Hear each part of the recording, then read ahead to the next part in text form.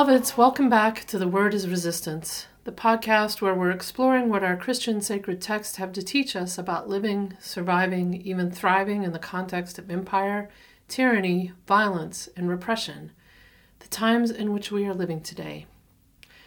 What do our sacred stories have to teach us as white folks about our role in resistance, in showing up, and in liberation? We are building up a new world. This live recording of Dr. Vincent Harding's song for the Freedom Movement is of a multiracial movement choir practice in Denver, Colorado in December 2014, being led by Minister Darrell J. Walker. We are deeply grateful to the Freeney Harding family for letting us use the song for this podcast. I'm Reverend Ann Dunlap, back with you again today. I'm a UCC pastor in the place currently called Buffalo, New York, here in the homelands of the Haudenosaunee and Erie peoples. I'm the faith coordinator for Showing Up for Racial Justice, or SURJ, nationally. This podcast is a project of SURJ Faith and is particularly designed for white Christian folks talking to other white Christian folks about race and white supremacy. We believe white Christians like us, like me, have a responsibility to commit ourselves to resisting white supremacy, to speaking up and showing up and disrupting white supremacy where we find it, including in our own Christian tradition. We'd love to hear from you, and especially from folks of color or non-Christian folks who may be checking us out about how we're doing. The word is resistance. As I'm writing this, it's a gorgeous sunny day today here after a series of winter storms that moved across the continent. There's a layer of snow on the ground that brightens the light, and the sky is clear and fresh. And even though it's cold, later today, we'll go for a walk in our favorite park and soak up some healing energy from the earth and the sky and the sun. That's something we've learned from the locals here about how to be in relationship with the winter. When it's a pretty day, go outside. So we will go outside and move and take some deep breaths after what have been some very challenging weeks for us. Maybe they've been challenging for you too. Certainly every day in this empire collapse is a challenge in so many ways.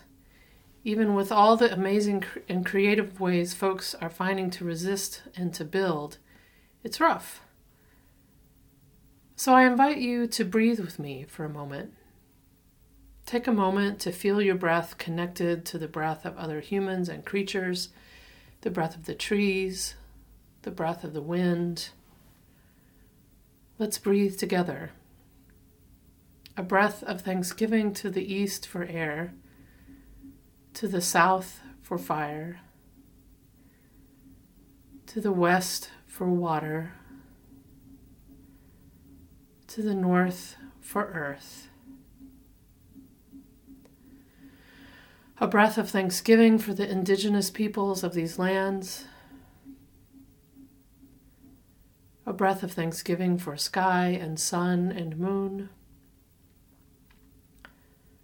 A breath of thanksgiving for the ancestors who surround and encourage us. And a deep breath of deep thanksgiving to the divine creator of us all. Amen.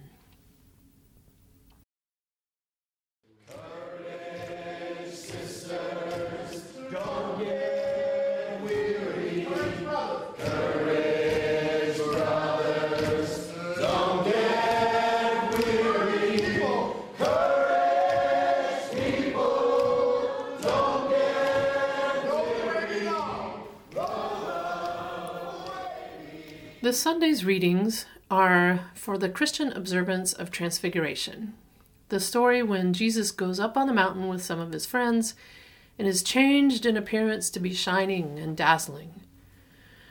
This story is told in 3 of the Gospels and referenced in the second letter of Peter. This year, we get Matthew's version, which goes like this. 6 days later, Jesus took with him Peter and James and his brother John, and led them up a high mountain by themselves. And he was transfigured before them, and his face shone like the sun, and his clothes became dazzling white. Suddenly there appeared to them Moses and Elijah talking with him. Then Peter said to Jesus, "Lord, it's good for us to be here.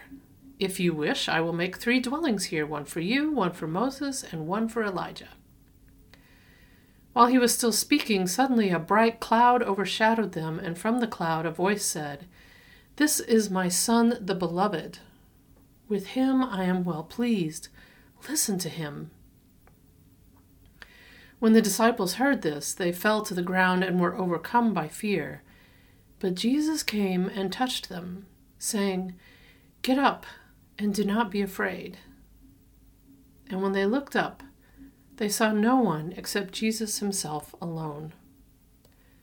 As they were coming down the mountain, Jesus ordered them, "Tell no one about the vision until after the Son of Man has been raised from the dead." For those of you who may not know, the Revised Common Lectionary that we use for this podcast is a 3-year cycle of selected readings, year A, B, and C. We've been doing this podcast long enough now that we've cycled back to where we started, which is the Epiphany season in year A. It's kind of amazing to think we've done a whole lectionary cycle on this podcast since we began in January 2017. That year, I also did a podcast on this story. That episode is called Transfiguring Sanctuary, and I encourage y'all to listen to it because it's still just as timely now as it was then, which honestly is sad. But working on that podcast really changed me because it was the first time I really considered all the violence that was surrounding Jesus during his life. Roman imperial violence against his people, as well as the violence carried out by Rome's hand-picked puppets like Herod. It was the first time I thought deeply about how that violence must have impacted Jesus and his community and the choices they made. How that violence must have impacted how the community tried to tell his and their story in the midst of the violence and in its aftermath after Rome destroyed Jerusalem in 70 CE. 3 years ago, I talked in that podcast about my realization that that violence is the backdrop to the Transfiguration story, especially the way Matthew tells it. I won't repeat everything I said then. For that, you can listen to that episode, which I'll be sure to link in the transcript and also share out on social media. I won't repeat everything, but here is a quick review of Matthew's narrative arc that I outlined then. Jesus is baptized by John the Baptist, and then he goes into the desert where he's tempted by devilish powers. When he returns, the first thing he learns is that John has been arrested and incarcerated by Herod. Jesus responds to this news by starting to organize his people, and by chapter 8, they're all doing the work of healing and teaching and community building together. And John is incarcerated all that time. And then in chapter 14, Herod finds out about Jesus. And in response, Herod executes John for doing the same work Jesus is now doing. In the aftermath of that execution, Jesus keeps trying to get away, and his behavior with his community and the people who come to him is strained. He finally says out loud that he thinks he will be killed by Rome and its collaborators. At last, he's able to get away up the mountain, and that's where we find ourselves in today's story. The mountaintop experience doesn't come out of nowhere.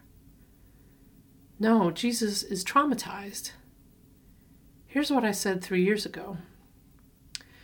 Jesus has been doing the work, running more risk all the time, and now John is assassinated by imperial collaborators. Jesus is now fully aware of what it could cost him to continue his divine work, and I think it troubles him, unsettles him.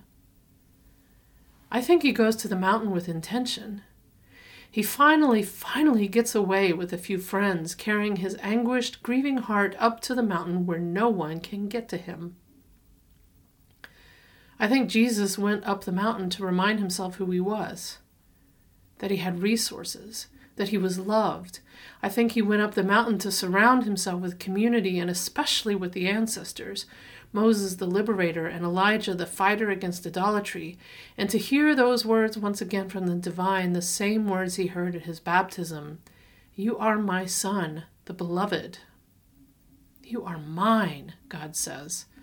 And only then does Jesus come back down, very clear that what happened to John will happen to him as well. And then? Well then, Jesus goes back to work. 3 years ago, I went on to talk about what that getting back to work meant for us as white Christians who are too often tempted to build a building and hide away when the going gets rough. Today, I want to talk about what Jesus finds up there on that mountain that helps him keep going. Because I think that we need that too. Courage, sisters, don't get weary. Courage, brothers, don't get weary. Courage, people, don't get weary.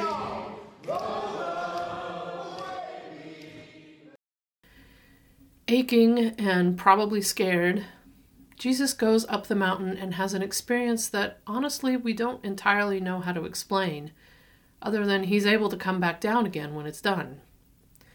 He is transfigured, the Greek word there meaning metamorphosis, a changing into something different that's described as shining, as dazzling.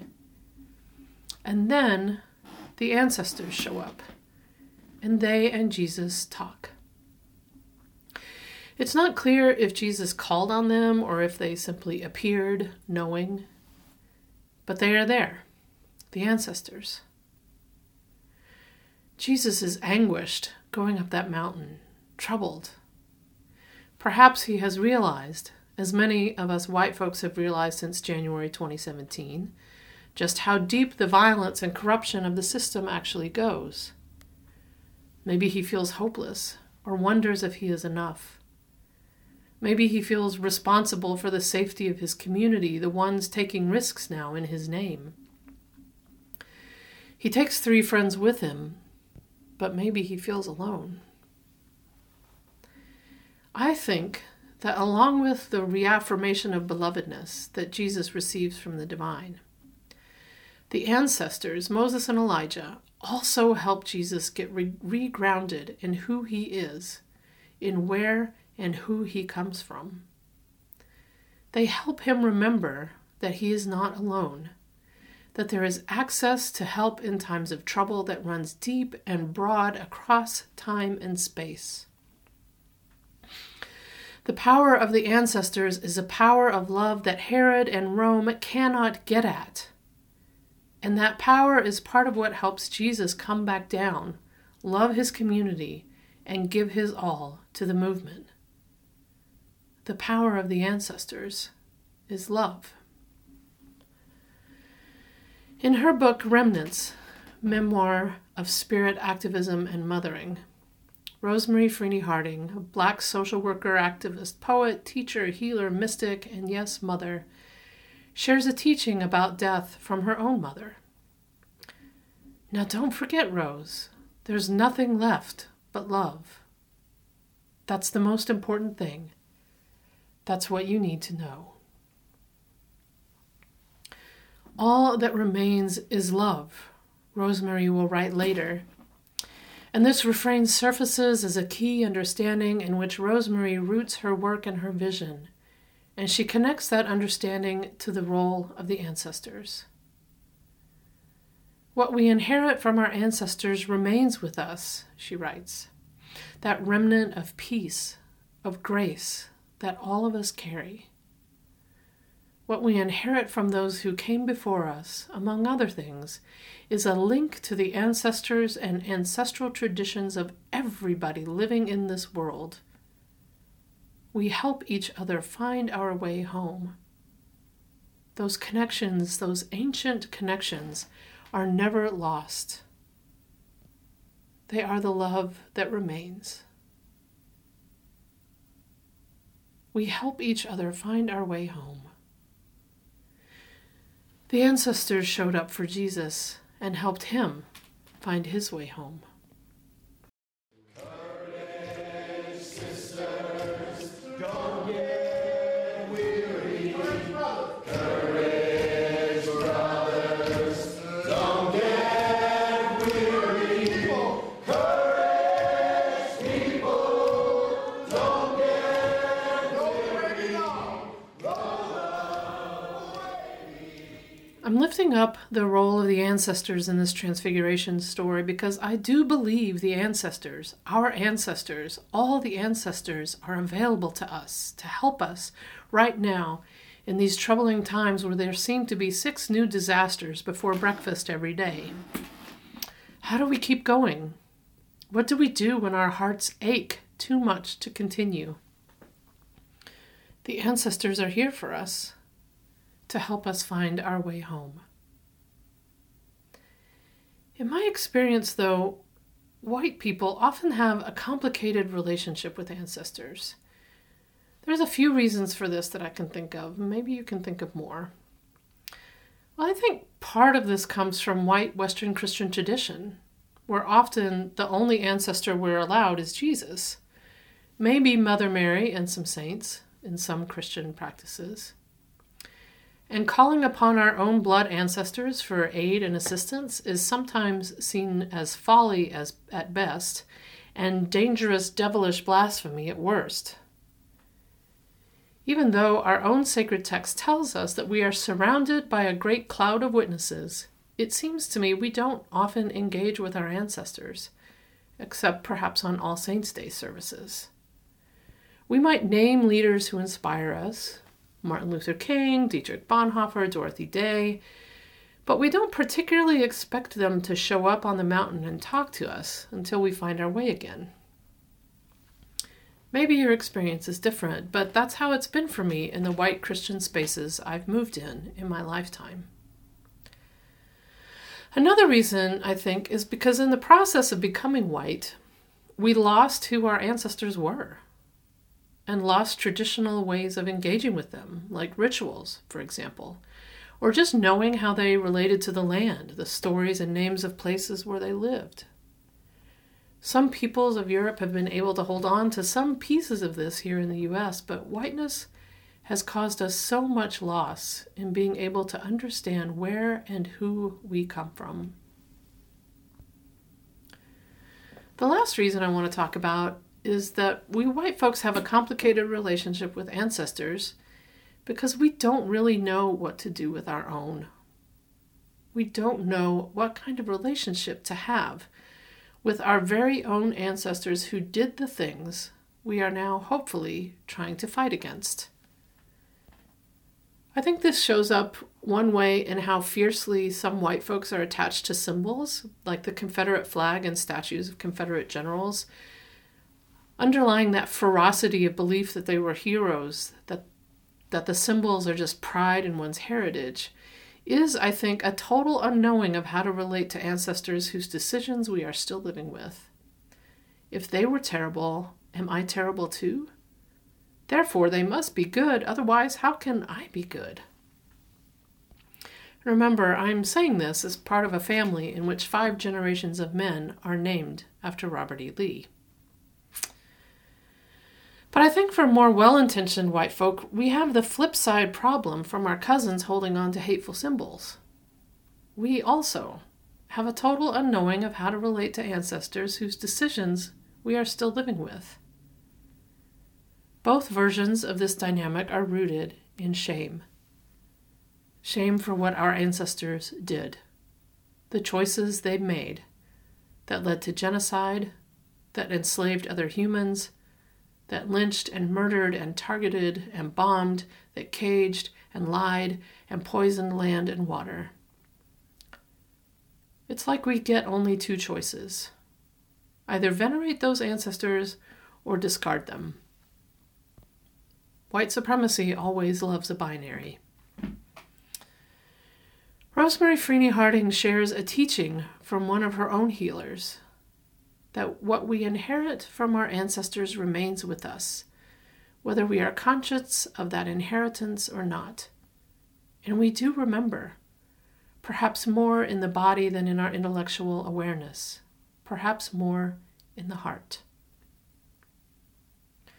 When Harding says all that remains is love, she is by no means saying that the trauma left behind, the generational wounds and the systems, the choices of our white ancestors put in place and maintained. She is by no means saying those things aren't real, that those experiences don't also exist. She was deeply committed to the deepest kind of healing of those wounds, and reckoning with our complicated ancestors is part of that work. All that remains is love. What she is saying is that all that remains of our ancestors, the remnant of them that is available to us, that is accessible to us, that is actually already surrounding us and encouraging us, is love. A couple of years ago, I was in Nashville, Tennessee for a Surge staff meeting. I have ancestors on my daddy's mama's side from Nashville, and so I stayed a couple of extra days to visit the cemeteries that are still on the land where the families settled over the ridge to the south. We had visited one site when I was a teenager, but my memories were vague, and my parents had discovered other sites since then, other cemeteries. I wanted to visit them, my ancestors. I wanted to reckon with them as some of the earliest white settler colonizers in that area at the end of the 18th century, as ancestors of my own who enslaved other humans. I did not know what that reckoning would be like, but it felt like an important piece of my journey. My dear friend Margaret accompanied me on that first long afternoon into twilight, visiting ancestors in 3 cemeteries, 2 family cemeteries on the homestead lands, and 1 city cemetery in Nashville. The next day, I met up with my cousin Tricia, and we visited the closest family one that had been nearly dark when I'd been there the day before. I had all the genealogy charts from my mom, and their accounting of their trip to find all these folks, the stories we know and guess at. They were prominent enough families that there are still stories about them you can find. I read their names, traced them on headstones. Sally, Bethania, John, Joseph, many others. My mom's research is impeccable. And I listened to them, and I talked to them. I told them I wished they hadn't made the choices they did. I told them I was trying to make different choices to make up for the ones they made. I listened to see if they would tell me what they thought of me. And I didn't feel like they disapproved. In fact, the energy all felt so very strangely peaceful, and that they were pleased with me. But I wasn't sure if that was just wishful thinking. I left flowers because regardless if I agree with their choices or not, because of them, I am. To be honest, it was an incredibly overwhelming experience, and I did not know what to do with the shame I felt. I posted on social media briefly, but made no mention of the family history, posted no photos of the headstones with Confederate Army markers on them. This is actually the first time I've talked about it publicly, and I can feel the shame sitting heavy behind my sternum. After I got home, I had a long conversation with my parents about the trip and everything I felt and was wrestling with. And I said, it was so overwhelming to stand there in those places in front of these ancestors and wish they had chosen differently and wonder how in the world we got from them to me. Me who is sitting here making this podcast about how to dismantle the things they chose. Not that I have all the answers, but you get what I'm saying. How did that happen? How did I become out of that history? My daddy said, Well, all that's left is the love. And that's what got passed on to you. All that remains is love.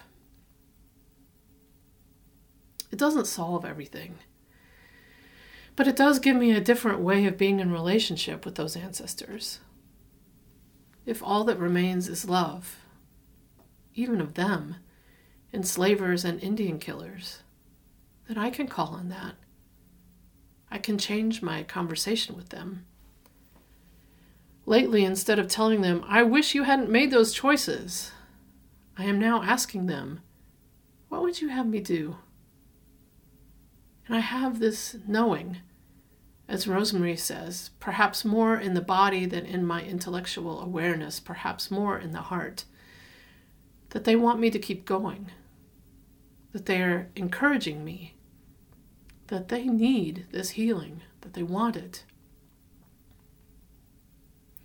In one of their How to Survive the End of the World podcast, Autumn and Adrienne Marie Brown talk with Alexis Pauline Gumbs about how when we do the work of healing, it is not only for us and the generations to come, but it also heals generations backwards. By engaging with our ancestors in this work, not venerating them and not discarding them, they get access to that healing, and we get access to their love. Listen, Moses and Elijah weren't perfect either. Moses had a temper. He argued with God a lot. And sometimes he took off and left his people for weeks on end with no explanation. And Elijah was super stern and did not seem to be able to offer any kind of prophetic action without a lot of people getting killed. They weren't perfect. But the remnant of love that remained showed up for Jesus in a time of trouble, helped him to reground, find himself, and keep going. That same love is available to us, even from our very own blood ancestors. Courage, sisters, don't get weary. Courage, brothers, don't get weary. Courage, people, don't get weary. The power of the ancestors is a power of love the empire cannot get at. This is part of why the empire only offers us that binary of veneration or discard, why the empire only offers us different shades of shame. It does not benefit the empire for us to know that we have access to a power they cannot get at. So my call to action for you this week is twofold. First of all, if you're not already, start talking to your own ancestors. Maybe you don't know very much about them, and that's okay. Just ask questions. Tell them about yourself and listen. Maybe you have a photo you want to put in a special place for a while. Maybe you want to light a candle or visit them in a cemetery. Maybe you're ready to call on them for help when things are hard. Or maybe it feels overwhelming, like it was for me. That's okay. Maybe there are ancestors who harmed you that you are not ready to talk to yet, and that's okay too. However you want to start or deepen, it's all okay. Go gently. Ask a good friend to join you. We help each other find our way home. Second, start learning who some of our white movement ancestors are. I've noticed a lot of times in movement spaces, including faith-rooted ones, that when we're asked to name the ancestors, leaders who inspire us, it's almost all people of color we lift up. Martin, Malcolm, Harriet, Oscar Romero. And that's great. That is so amazing that we know these leaders and their stories and the work they have done to heal the world, and we refuse to let it be forgotten. And I think it hinders the work for white folks when we don't know that white people have also been in the work too. I think it benefits the empire when we don't know our history. In Surge circles, we lift up Anne Braden a lot, but after that, who do we know? So let's start adding the names of white resistance fighters to our lists. Bob Zellner, Florence and Clarence Jordan, Zilphia and Miles Horton, and Jonathan Daniels are just a few. Learn about them, lift them up, call on them when you need help going on. Rosemary Freeney Harding writes about creating ritual spaces that incorporate the quality of spirit that all that remains is love. She says, "We have been through so much trauma, so much generational pain, and we are still fighting so many awful injustices built into the structure of our society. We need healing. Our country needs healing. Holding on to angers, to wrongs, becomes a weight on our own bodies and our own spirits, causing us sickness and passing it on to our inheritors.